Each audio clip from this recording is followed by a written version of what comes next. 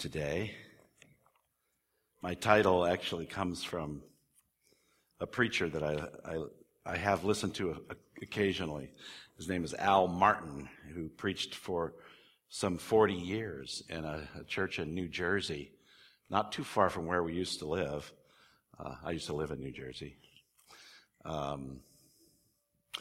And he had, I think it was a daughter, let's just say it was a daughter, similar to I have a daughter who is a missionary.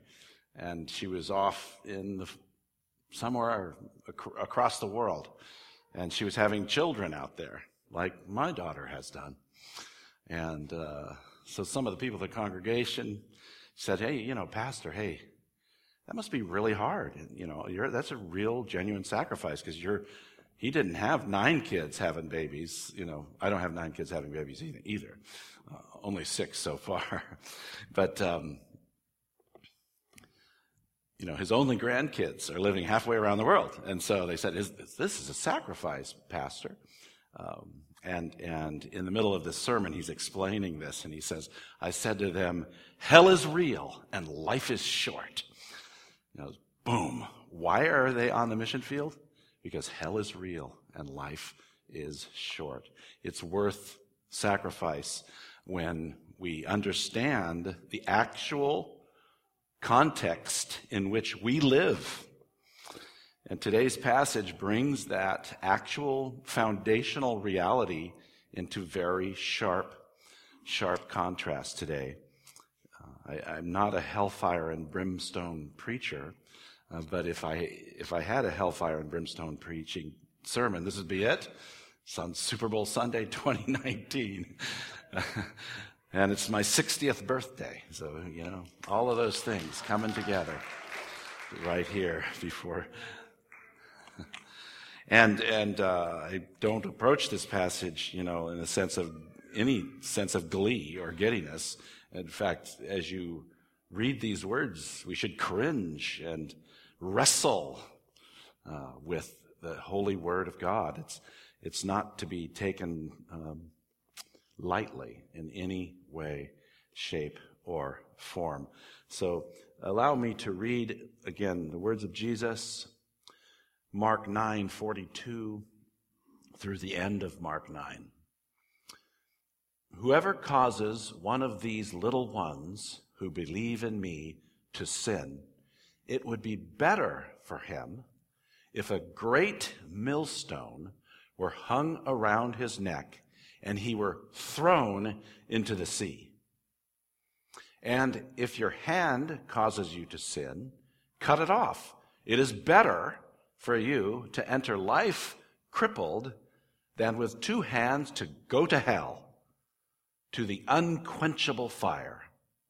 And if your foot causes you to sin, cut it off. It is better for you to enter life lame than with 2 feet to be thrown into hell. And if your eye causes you to sin, tear it out. It is better for you to enter the kingdom of God with 1 eye than with 2 eyes to be thrown into hell, where their worm does not die and the fire is not quenched. For everyone will be salted with fire. The salt is good, but if the salt has lost its saltiness, how will you make it salty again? Have salt in yourselves and be at peace with one another. Let's pray. Father, we, again, in this worship service, we praise you for your grace. And as we hear these harsh warning words from Jesus, we praise you for the grace of salvation, the promise of life through faith in Christ. And also, Lord, we humbly ask that you teach us and guide us as we look at this passage of Scripture. In the name of Jesus, amen. Now, so we start out with this image of someone causing a little one who believes in me to sin. In the context, Jesus has been already talking about little children. He held one in his arms. See in verse 36, he took a child and put him in the midst of them. The disciples are in a house in Capernaum, possibly Peter's house or something like that. It was a place he was familiar with. He was there frequently. And he brings a child, again, probably a child that he knew. We have the privilege of knowing the kids here, one of the kids. So he takes the child, sits him there in the midst, and then takes him in his arms, lovingly embracing the child, Jesus is, see in verse 36. And he said to them, whoever receives one such child in my name receives me, and whoever receives me receives not me, but him who sent me. That's some amazing, it's an amazing syllogism, amazing run of logic there. You can receive God, the one who sent Jesus, by receiving a child. And there's much to think about. We've opened that up a couple of times in the last couple of sermons. And he's still on that topic. And this is interesting because it's definitely literal. He's thinking about actual real children, that we should respectfully love and care for little children. But it's also a metaphor for those who believe in him. Remember, he says, to believe in me, you become like a child, and you trust the word of God. And you are like a child in faith. Then you enter the kingdom of heaven. That's the only way there, to become like a child. And so when he says in our verse today, 42, whoever causes one of these little ones who believe in me to sin, he's thinking about the children, but also believers, other believers. And the causing to sin is obviously pretty grave. The offense is that I did something to this individual that caused them to sin, got them derailed off the track. I've done something horrible. And what is the punishment for it? And notice the phrase as I read it, I tried to emphasize it. It is better. It is better. It is better. He's saying that several times. And in our case, he's saying that it's actually better for this individual if he had a large millstone. There's different kinds of millstones. There were actually ones that were, turned by hand, human-powered. But this one is literally a donkey-powered millstone, quite large. And it would be a better treatment for that individual if he had this great millstone hung around his neck and have him thrown into the sea. We're privileged to be right here. Just a few miles out, there's a deep canyon in the ocean, deep water ocean, very close to us, 2 miles deep, coming out of Moss Landing. And the image is being cast into that. And the thing is, what would happen in that case? You'd die within a few minutes, 3 or 4 minutes. It would be horrible. It would be horrendous. But you would be annihilated. Your life would cease very quickly. It would be horrible, painful, but you would be annihilated. And Jesus says that would be a better treatment for this individual who causes the young one to sin than to go into hell, because hell is not annihilation. The better treatment would be to be annihilated. Hell is, from this text, we'll see it several times, it is ongoing torment. It is not brief or temporary. So, what more should we say about that? The little one is caused to sin, and the millstone treatment would be better. I think we'll come around to this at the end, but obviously think about this. How are we affecting other people? We are not alone. We are responsible for how our lives affect other people. We should be thinking very carefully. Children in our society are hurt and abused and damaged by horrible treatment from humans, from adults, from a lot of men abusing children. We think they're powerless, that no one knows, no one sees. But God clearly sees, and he's expressing his hardest condemnation. They have hell to look forward to. And of course, the context is they aren't repenting of this sin. They are denying it. They're hiding it. They're probably repeating it. So he's threatening them very harshly. Then he moves into this section about the cutting off of various parts of our body. Let's look at a real quick context here. Look at chapter 7. This is some of the highlight words of Mark. Chapter 7, verse 20.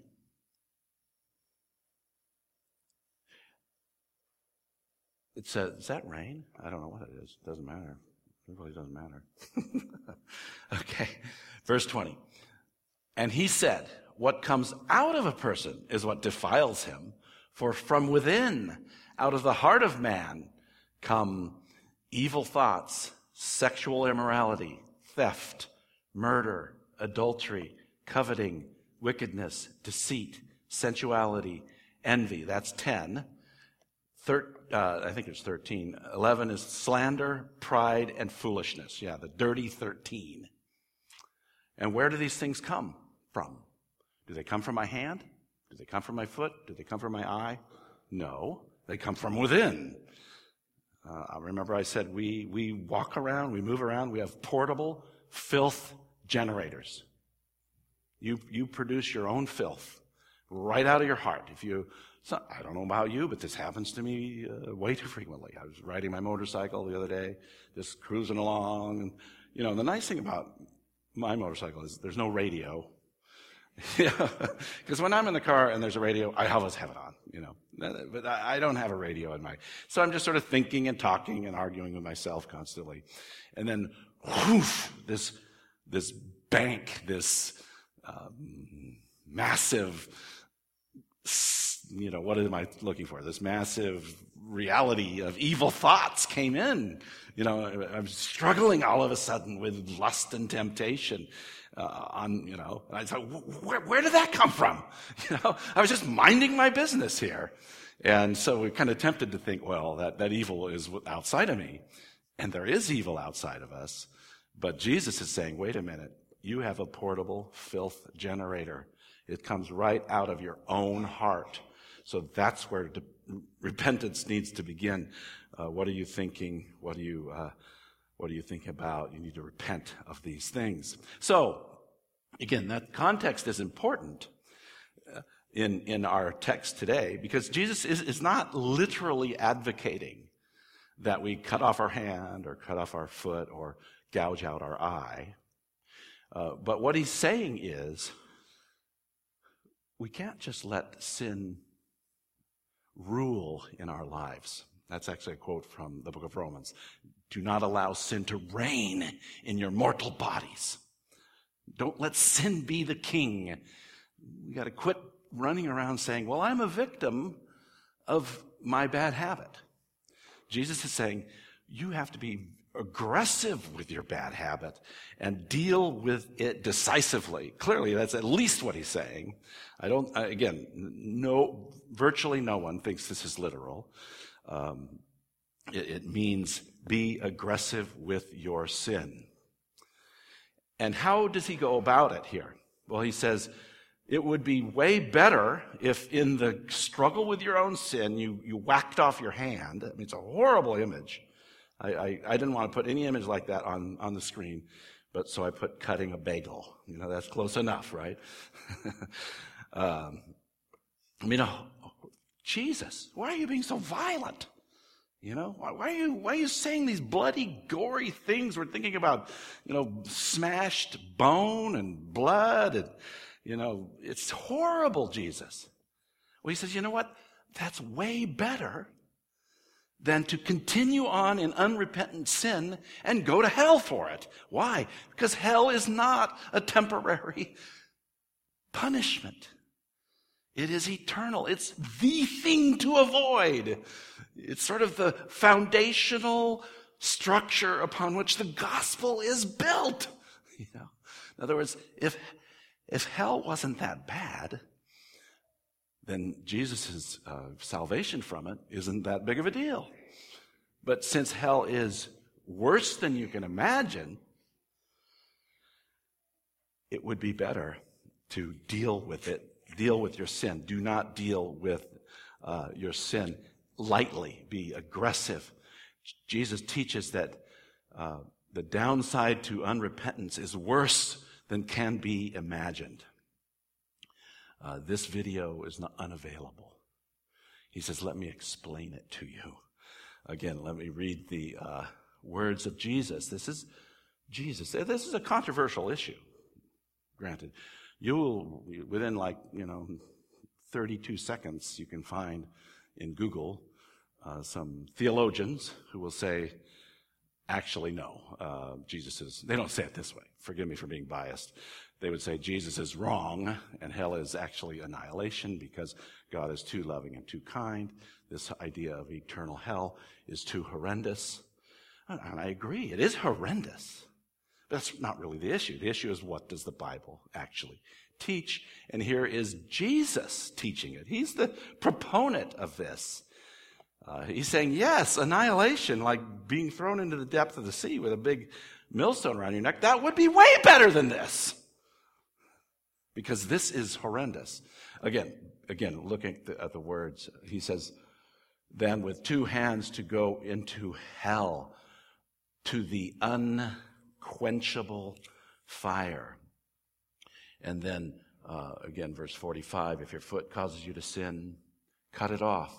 For it is better for you to enter life lame than with 2 feet to be thrown into hell. If your eye causes you to sin, tear it out, for it is better to enter the kingdom of God with 1 eye than with 2 eyes to be thrown into hell, where their worm does not die. Again, a horrible image. The worm is constantly eating. It doesn't ever stop.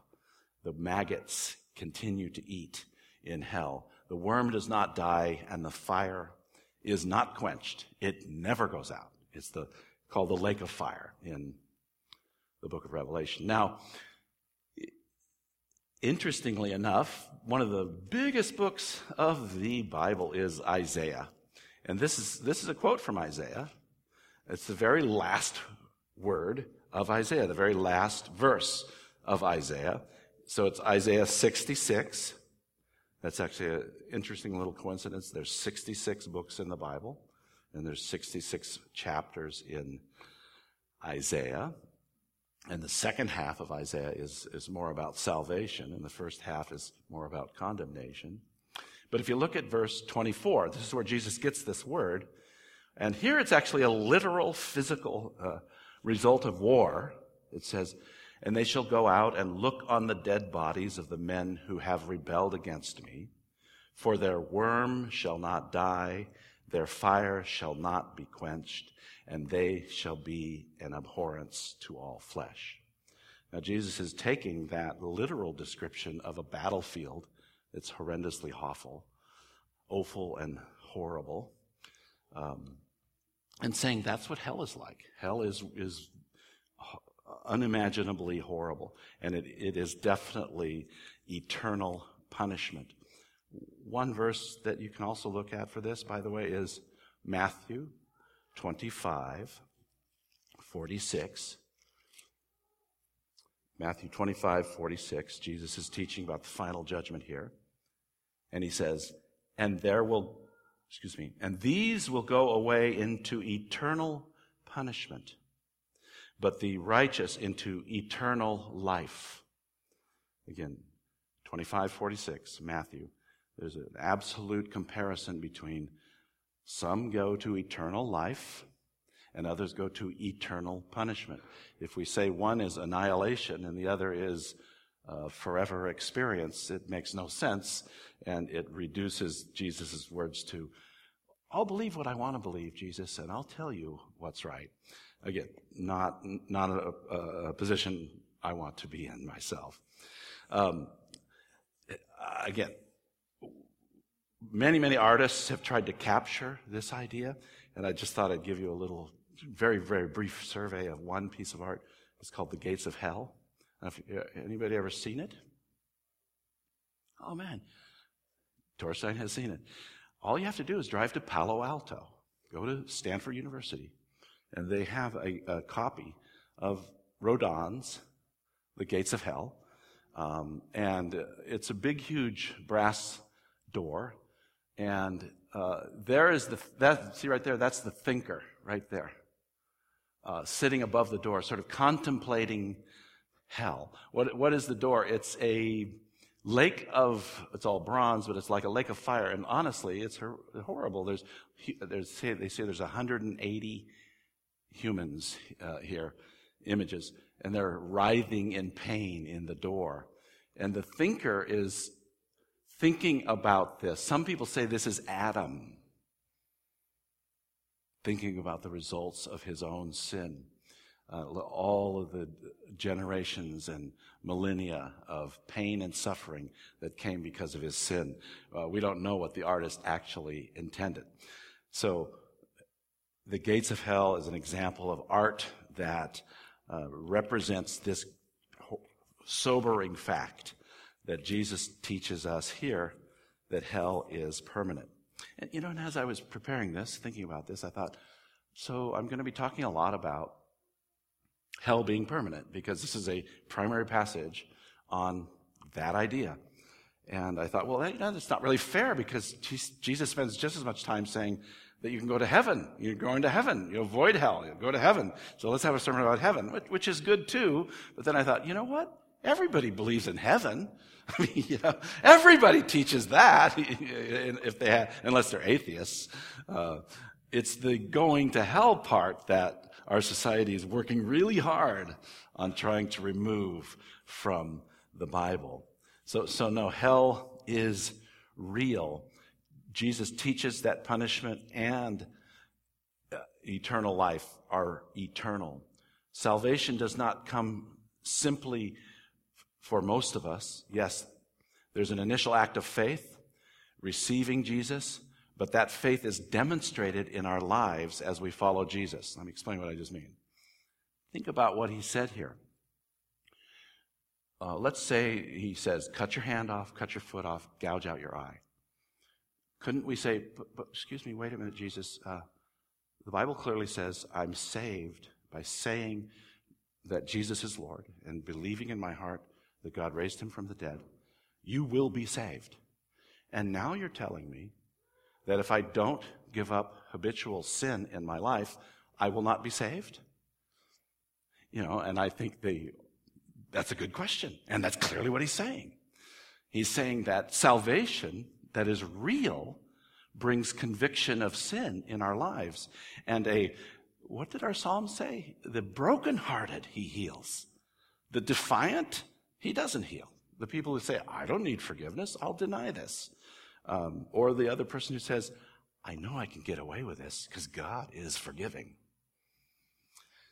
No, this is saying you deal aggressively with this. And as God gives you grace, where you feel conviction of that sin still, cut it off, because there may come this horrible time when you choose to sin, and God will say, okay, I'm going to turn you over to a reprobate mind. You will not have another opportunity to repent. Now, again, that's not a popular idea, but that is a biblical idea. There comes a time when you cross a border and there's no repentance for you, because God will take it away from you. He actually takes that option away from you. Salvation, yes, comes that initial act of faith, but that initial act of faith should show itself in a repentant life that aggressively deals with sin. This is a fantastic holy scripture from 1 John 1. If we confess our sins, he is faithful and just. He's just because he paid for our sins, to forgive us our sins and to cleanse us from all unrighteousness. But there's a if phrase at the beginning. If we confess, if we come brokenhearted, if we are willing to repent, then he forgives. He doesn't forgive those who defy him. And in fact, that's what he says in verse 10. If we say we have not sinned, we make him a liar, and his word is not in us. This text is very clear in a sober warning against just allowing sin to continue to dominate our life. Let's see here. Yeah. So you can be forgiven. And here's, that we like this little illustration. Life is short, hell is forever. Repent and have faith in Jesus. Grace, God's grace in the cross, the burial, resurrection of Christ will bring you to life eternal. This is not about condemnation. This is about offer of salvation, ultimately. Now let's look at the rest of the text that we're going to finish with today. He says, where their worm does not die and the fire is not quenched. Verse 48. For everyone will be salted with fire. Salt is good. But if the salt has lost its saltiness, how will you make it salty again? Now, this is like a conundrum in interpretation. Lots of people, you read 5 commentaries and they'll have 5 interpretations of this, just about. But I have the inspired interpretation. No, I'm kidding. I don't. But I think that if we keep it in the context where fire is judgment of God, fire is the judgment from God, everyone will be salted with fire. We will all experience a bit of judgment. We'll all experience a bit of pain. As I said, a little salt's really good. Like, this beef to me wouldn't be very good at all if it didn't have some salt in it. Salt is good. It's intended by God to help us. And the Word of God says this, for the wrath of God is revealed. Now, in the Greek text, that is a present tense verb. In fact, I think the NASB, the New American Standard Bible, says, for the wrath of God is being revealed. There's an ongoing revelation right now. God is revealing his wrath right now. It's like salt being thrown into our lives. We're feeling the results of our own sin. There's some pain. There's some stress. There's, lack of harmony and peace in our homes because of our own sin. The wrath of God is revealed from heaven against all ungodliness and unrighteousness of men who, by their unrighteousness, suppress the truth. So we should be benefited by the pain that God brings into our life. He's bringing it for a reason so that we will turn more fully to him and we will repent.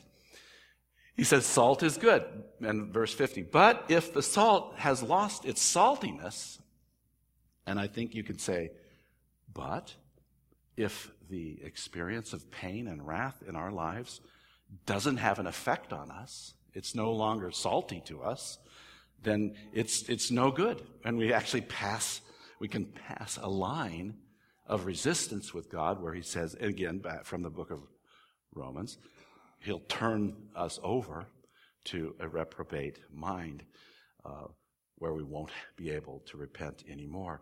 But if the salt has lost its saltiness, how will you make it salty again? Have salt in yourselves and be at peace with one another. One of the uses of salt, of course, is back east where it's been super cold. They cast the salt on the streets, right? And it melts the ice. Salt is very useful. And God is saying the pain that comes from our sin is intended to be useful to move us to repentance. All right. So what am I saying today? This is what I'm trying to say. First of all, take the warning. Jesus is giving us harsh warning here. Deal with the sin in our lives. Be aggressive. Simple things. I was counseling with a guy who was trying to quit smoking, and it's a very difficult thing. Very, very difficult, deep-set addiction. But this guy believed that God wanted him to stop. But he's still buying cigarettes. I said, Jesus said if your hand offends you, cut it off. It seems like you could stop buying cigarettes. Now that's glib because I'm not a smoker, right? You don't know the power of that cigarette. True, True, but Jesus says, take aggressive action. You know, if internet porn is causing you to stumble, you got to whack it off. You got to find a hatchet and cut it, break it somehow. Find a solution.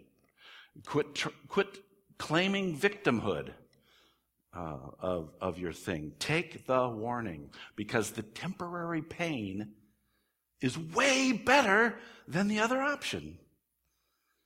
Again, Jesus is leaving open this huge chasm here. Let's not get too close, but let's peer down into the chasm. What is he saying? Is he saying that people who were a part of the church, they were very active, they grew up like quick plants, like the sower, but they came to a place in their life where they had a big choice. Well, I'm either going to obey God or I'm going to sin because I need this in my life. I'm going to go ahead and do this thing. I'm going to marry this individual. I'm going to do this, whatever it is. Is he saying they're going to hell for that? Well, honestly, you have to look at that at least. He's saying if you're not willing to aggressively deal with the sin in your life, it would have been better if you whacked your hand off. Not trying to be over dramatic, but this is a dramatic text. So take the warning. Let us all take the warning. Secondly, be mindful. Think of Rodin and the thinker. The thinker is often independent of the gates of hell. You'll see, various thinkers around, but remember, it belongs to the gates of hell. The idea is, let's look at the results of sin and be mindful of it and repent. Use that as energy to repent. Be mindful of how your life impacts others. This should cause the fear of God in all of our lives. Oh, God, forgive me and strengthen me. And then repent of your sin now. Clearly, the response Jesus is going for. And then I say, come out of the cold. Come into the warmth of forgiveness and love and truth and transparency, he says, and be at peace with one another. Have salt in yourselves and be at peace with one another. The Lord add his blessing to the reading of his word. Amen.